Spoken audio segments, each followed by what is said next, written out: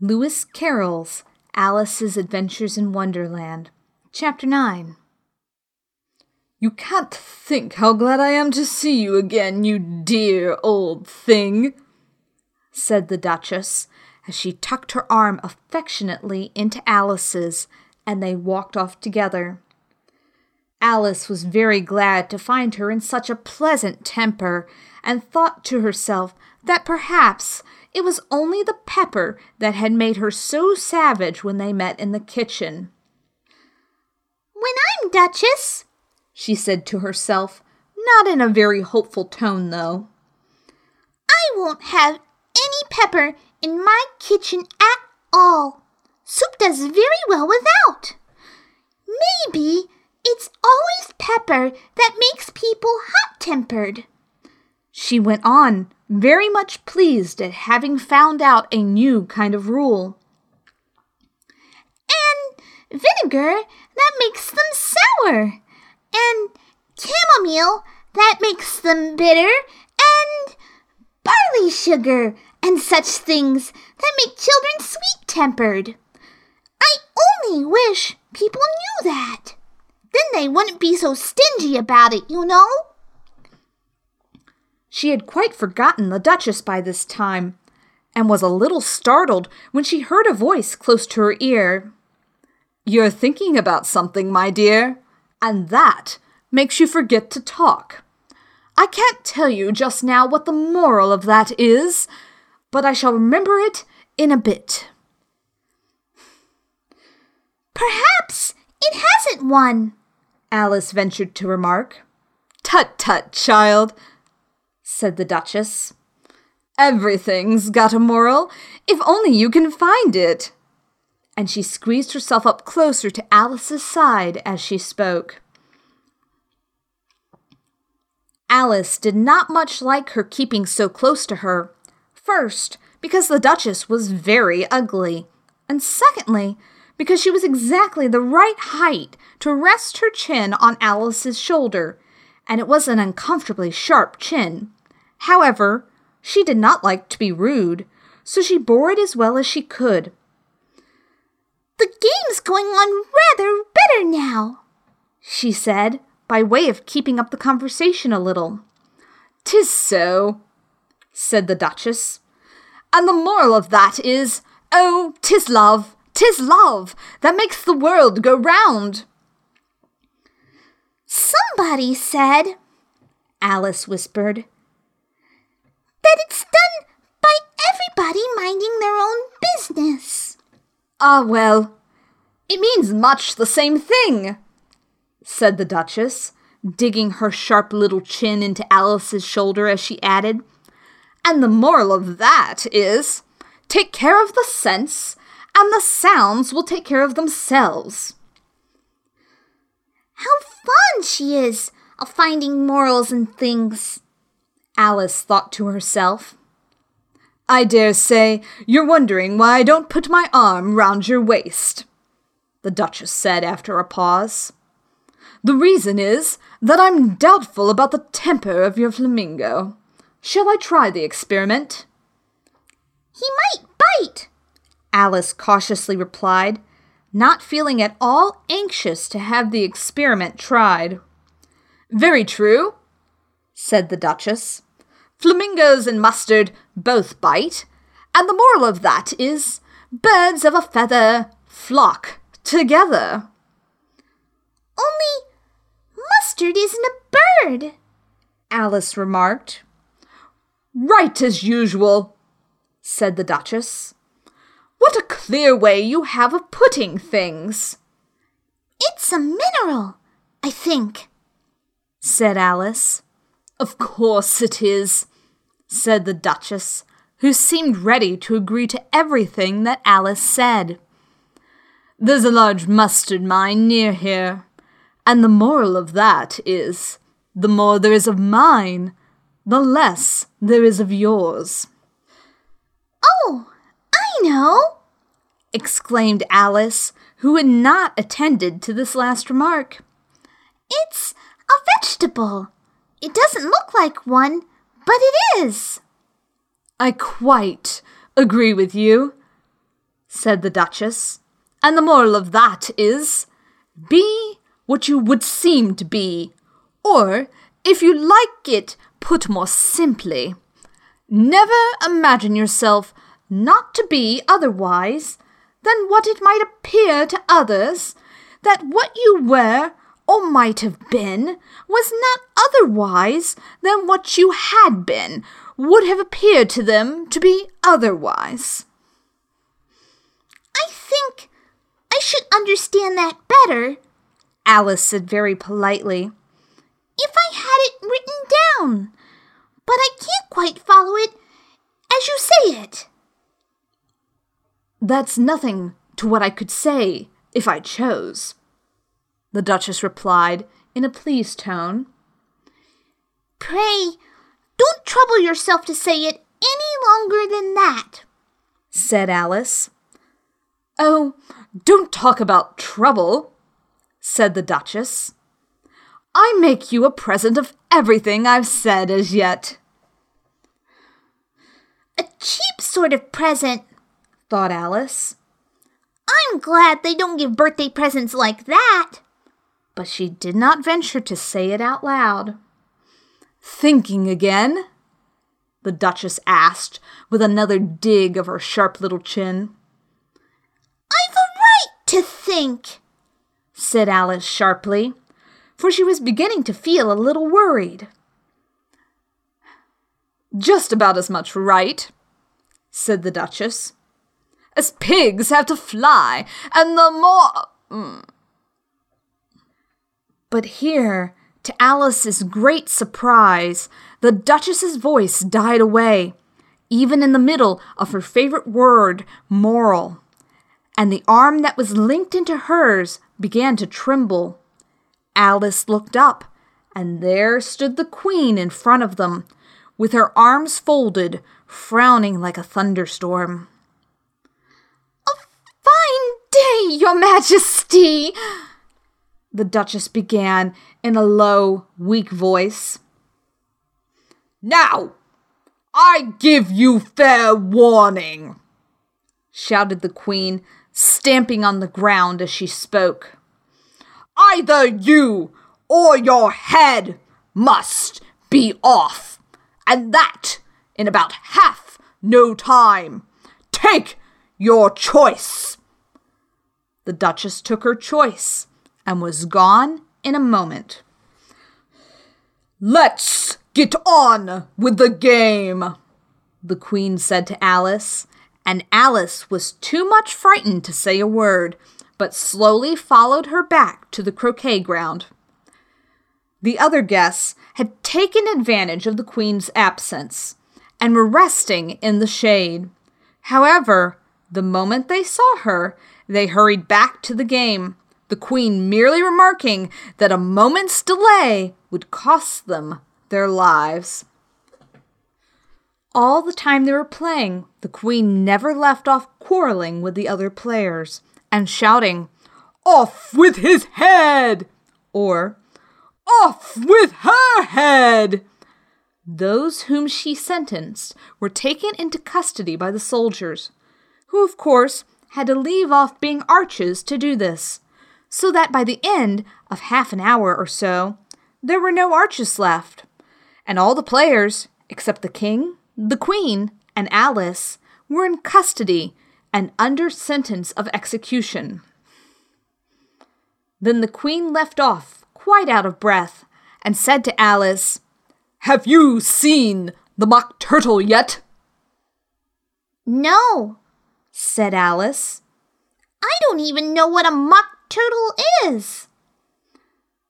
"It's the thing mock turtle soup is made from," said the Queen. "I never saw one or heard of one," said Alice. "Come on, then," said the Queen, "and he shall tell you his history."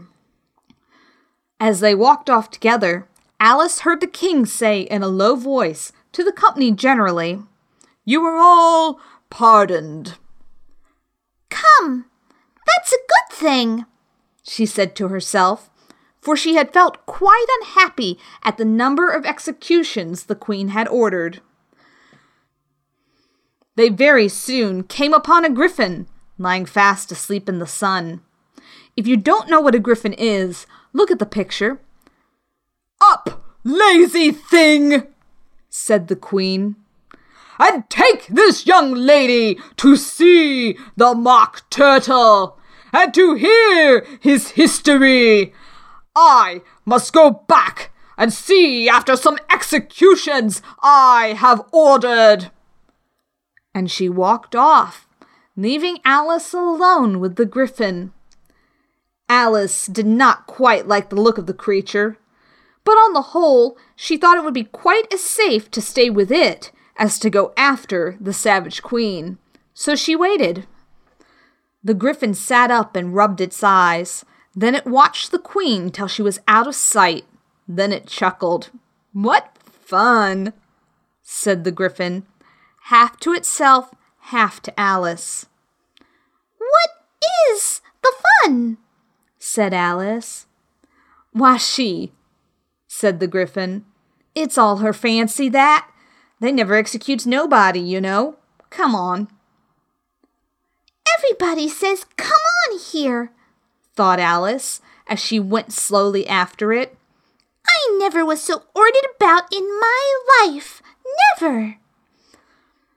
They had not gone far before they saw the Mock Turtle in the distance, sitting sad and lonely on a little ledge of rock, and as they came nearer, Alice could hear him sighing as if his heart would break. She pitied him deeply. "What is his sorrow?" she asked the griffin, and the griffin answered very nearly in the same words as before. "It's all his fancy, that. He hasn't got no sorrow, you know. Come on." So they went up to the Mock Turtle, who looked at them with large eyes full of tears, but said nothing.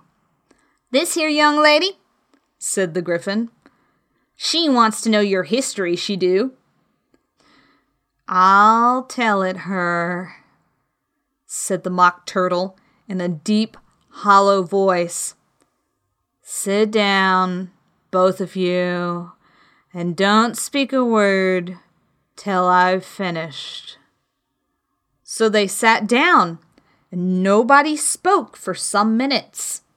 Alice thought to herself, "I don't see how he can ever finish, if he doesn't begin." But she waited patiently. "Once," said the Mock Turtle at last, with a deep sigh, "I was a real turtle." These words were followed by a very long silence, broken only by an occasional exclamation of "Shut!" from the griffin, and the constant, heavy sobbing of the Mock Turtle. Alice was very nearly getting up and saying, "Thank you, sir, for your interesting story," but she could not help thinking that there must be more to come, so she sat still and said nothing. "When we were little," the Mock Turtle went on at last, more calmly, though still sobbing a little now and then, "we went to school in the sea. The master was an old turtle. We used to call him Tortoise." "Why did you call him Tortoise if he wasn't one?" Alice asked. "We called him Tortoise because he taught us," said the Mock Turtle angrily. "Really, you are very dull." "You ought to be ashamed of yourself for asking such a simple question," added the griffin, and then they both sat silent and looked at poor Alice, who felt ready to sink into the earth. At last, the griffin said to the Mock Turtle, "Drive on, old fella, don't be all day about it." And he went on in these words. "Yes, We went to school in the sea, though you mayn't believe it." "I never said I didn't," interrupted Alice. "You did," said the Mock Turtle. "Hold your tongue," added the Gryphon before Alice could speak again. The Mock Turtle went on. "We had the best of educations. In fact, we went to school every day." "I've been to a day school too," said Alice. "You needn't be so proud as all that." "With extras?" asked the Mock Turtle a little anxiously. "Yes," said Alice. "We learned French and music." "And washing?" said the Mock Turtle. "Certainly not," said Alice indignantly. "Ah, then yours wasn't a really good school," said the Mock Turtle in a tone of relief. "Now, at ours, they had, at the end of the bill, French, music, and washing. Extra." "You couldn't have wanted it much," said Alice, "living at the bottom of the sea." "I couldn't afford to learn it," said the Mock Turtle with a sigh.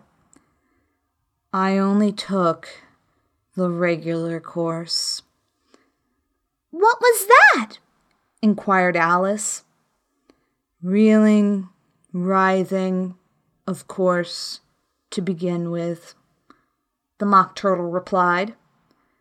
"And then the different branches of arithmetic, ambition, distraction, uglification, and derision."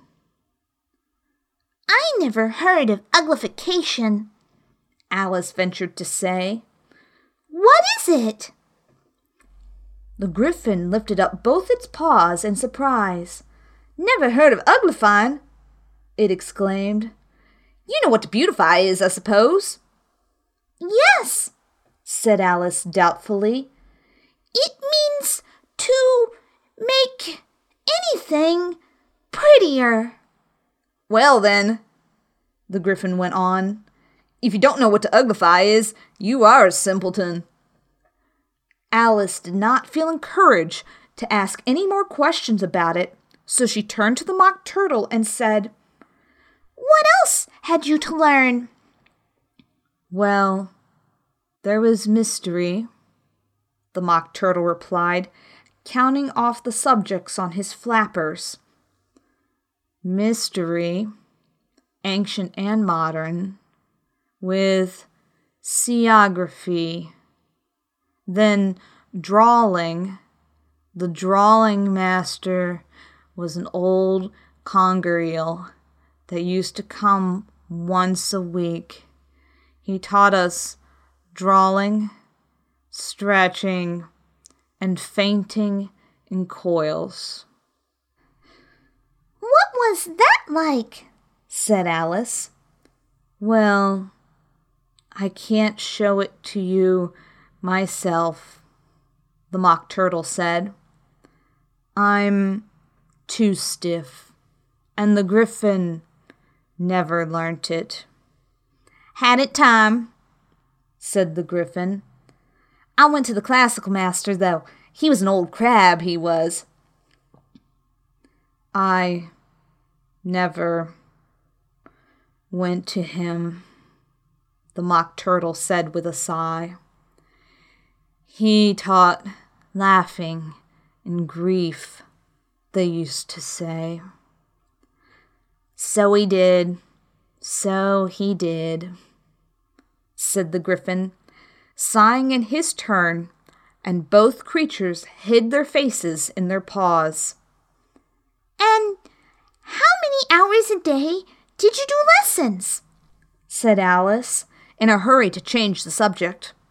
10 hours the first day, said the Mock Turtle.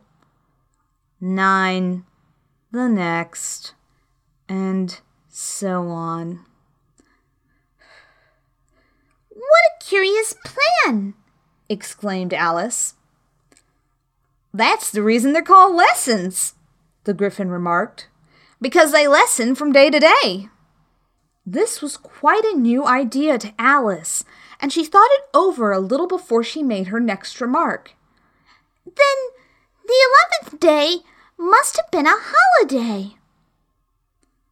Of course it was, said the Mock Turtle. And how did you manage on the 12th? Alice went on eagerly. That's enough about lessons, the Gryphon interrupted in a very decided tone. Tell her something about the games now.